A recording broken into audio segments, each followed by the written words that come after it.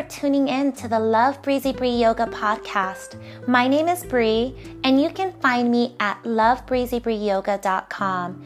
Check out the show notes for more information, including a link to my website. Thank you so much for listening. Namaste. If you have listened to yoga podcast for any length of time, you may have heard me discuss Tadasana, mountain pose, as my favorite asana on an episode or several. Namaste! Welcome! Thank you so much for listening to another episode. Today we are talking about confidence. Now, what I love about Tadasana, mountain pose, is that it is so fundamental, so foundational to all other postures. Not only is it the structure for all standing poses, but it helps us to get into alignment for also seated postures and postures where we lie down. Whether it's utilizing the Tadasana, staff pose, which I like to think of as the seated variation of mountain pose, or it just teaches us alignment in the body, awareness of our in time and space. We learn a ton about our pelvic girdle, how we root to rise in our bodies, where we need to be as far as balance is concerned. It is just such a fundamental, important, empowering posture. But one of the things that I really love about mountain pose is that not only is the name very powerful, I mean, you are representing and presenting as a mountain. Imagine just that beauty of the thought of what a mountain represents. But furthermore, it is allowing us to create this stance in the body that brings us this empowerment, this confidence, this assertiveness. Now, if you also have been listening to yoga podcasts for any length of time, you know how much of a dog lover I am. I have several little furry friends, almost literally. And one of the things that I've learned in taking my pups to agility and to training and things of that nature is that your stance is so important. Standing straight, not hunched over. Not only does it not bring confidence to your pup, it makes them feel really insecure. It also makes them feel really threatened. So it's really important to stand in mountain pose and to have a very neutralized or straight spine, to be able to really just engage from the root to the crown. And that is something that mountain pose really does teach us. Now, I had a student years ago, and I talked about this in a previous episode, and she was really having issues with her spine. She was hunched over, and she was older, and she was really just trying to figure out how to start to age a little bit more gracefully. Her words, not mine. And she started to come to yoga. And I make mountain pose such a staple in my class, to the point where we take time really just enjoying the feeling of the earth beneath our feet. We align from the knees to the hips, from the pelvic girdle to the shoulders, and we pay attention to what the neck's doing, to the chin, all the way through the drishti and the crown. And we take really care of what we're doing mindfully. We make it meditative, we utilize our breath, and it's just such a beautiful practice that I love doing, whether I'm teaching yoga for beginners or I'm teaching a vinyasa flow. It doesn't matter. I love taking time in the middle of the practice to line the body into mountain pose. And she said after practicing for a few months, she noticed such a difference. She had to change the scope of her rear view mirror because she was now sitting with better posture. And she believes not only was it a result, a consequence of her practice of yoga, but she really believes it was her attention to Tadasana. So I want us to think about this whenever we're practicing the postures.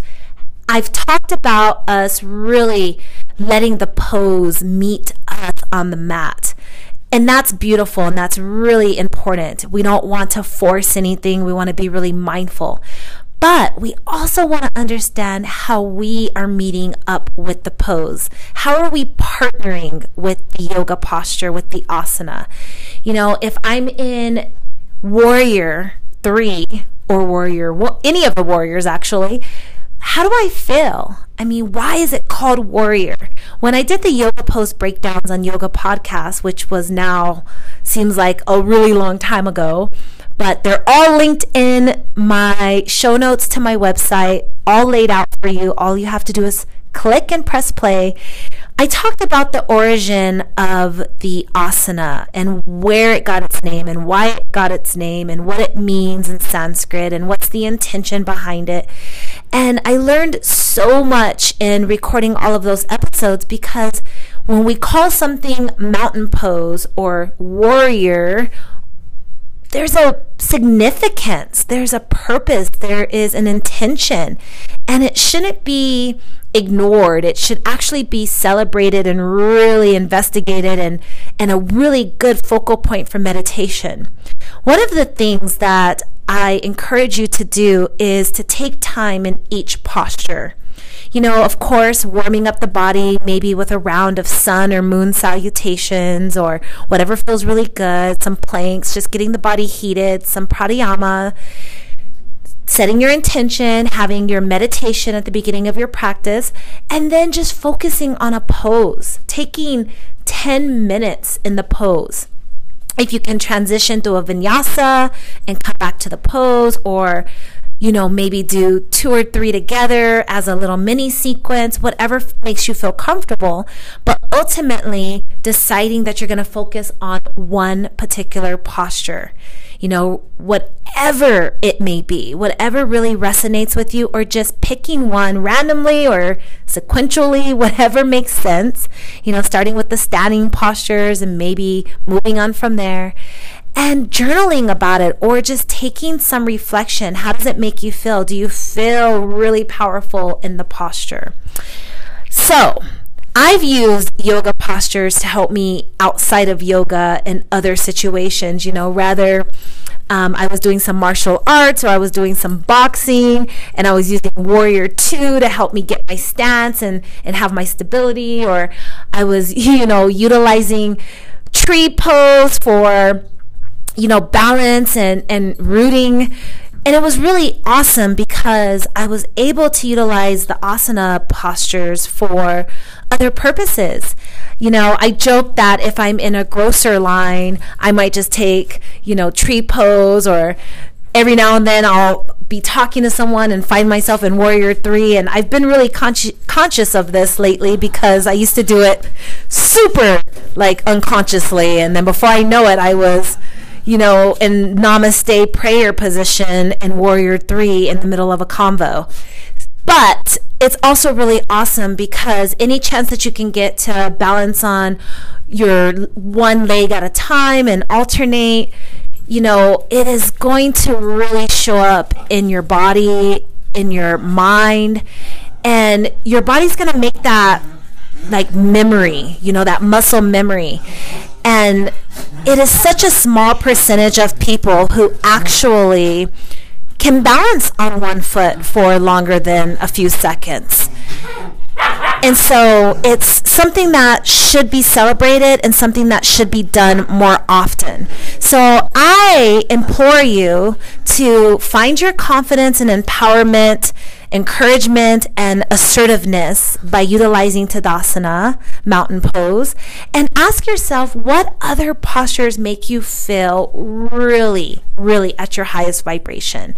And try to just create a mini flow or a little static flow, a non-flow. Just create a practice basically around that posture. And again, check out today's show notes. I will actually link some of my past episodes where I exclusively talk about mountain pose and some of the benefits, but also just figure out what pose makes you feel that way. I really encourage you to focus on mountain pose, focus on staff pose or Tadasana and Dandasana, because those are staple postures. And of course, Shavasana. That's a beautiful posture that actually has some really important ways for you to consider getting into the pose other than just lying down flat on your back. So, thank you so much for listening. I hope that this gives you just a quick little excitement about how you can continue to be a really studious student of this philosophy, and in particular of asana, which sometimes I feel like we're just like, oh, asana, you should really be a meditation and pranayama practitioner, with asana being almost like a side effect. Asana is very important. It is what gets us making that mind-body connection. So no more putting asana down. It is one of the 8 limbs of yoga, just as important as the 7 others. But it is important to recognize all 8 of them and make it a beautiful part of your lifelong study and practice of yoga. Namaste.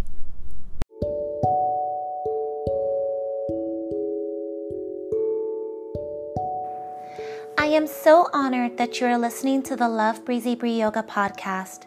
Never miss an episode. Download the free app on iTunes, Apple Podcast, Spotify, or Stitcher. Please also rate the show with 5 stars. I would greatly appreciate that. Visit me on my website at lovebreezybreeyoga.com. I include free yoga sequences every single month. You can leave a comment or message me and we can connect. Thank you so much. Have a wonderful, wonderful personal practice. Namaste.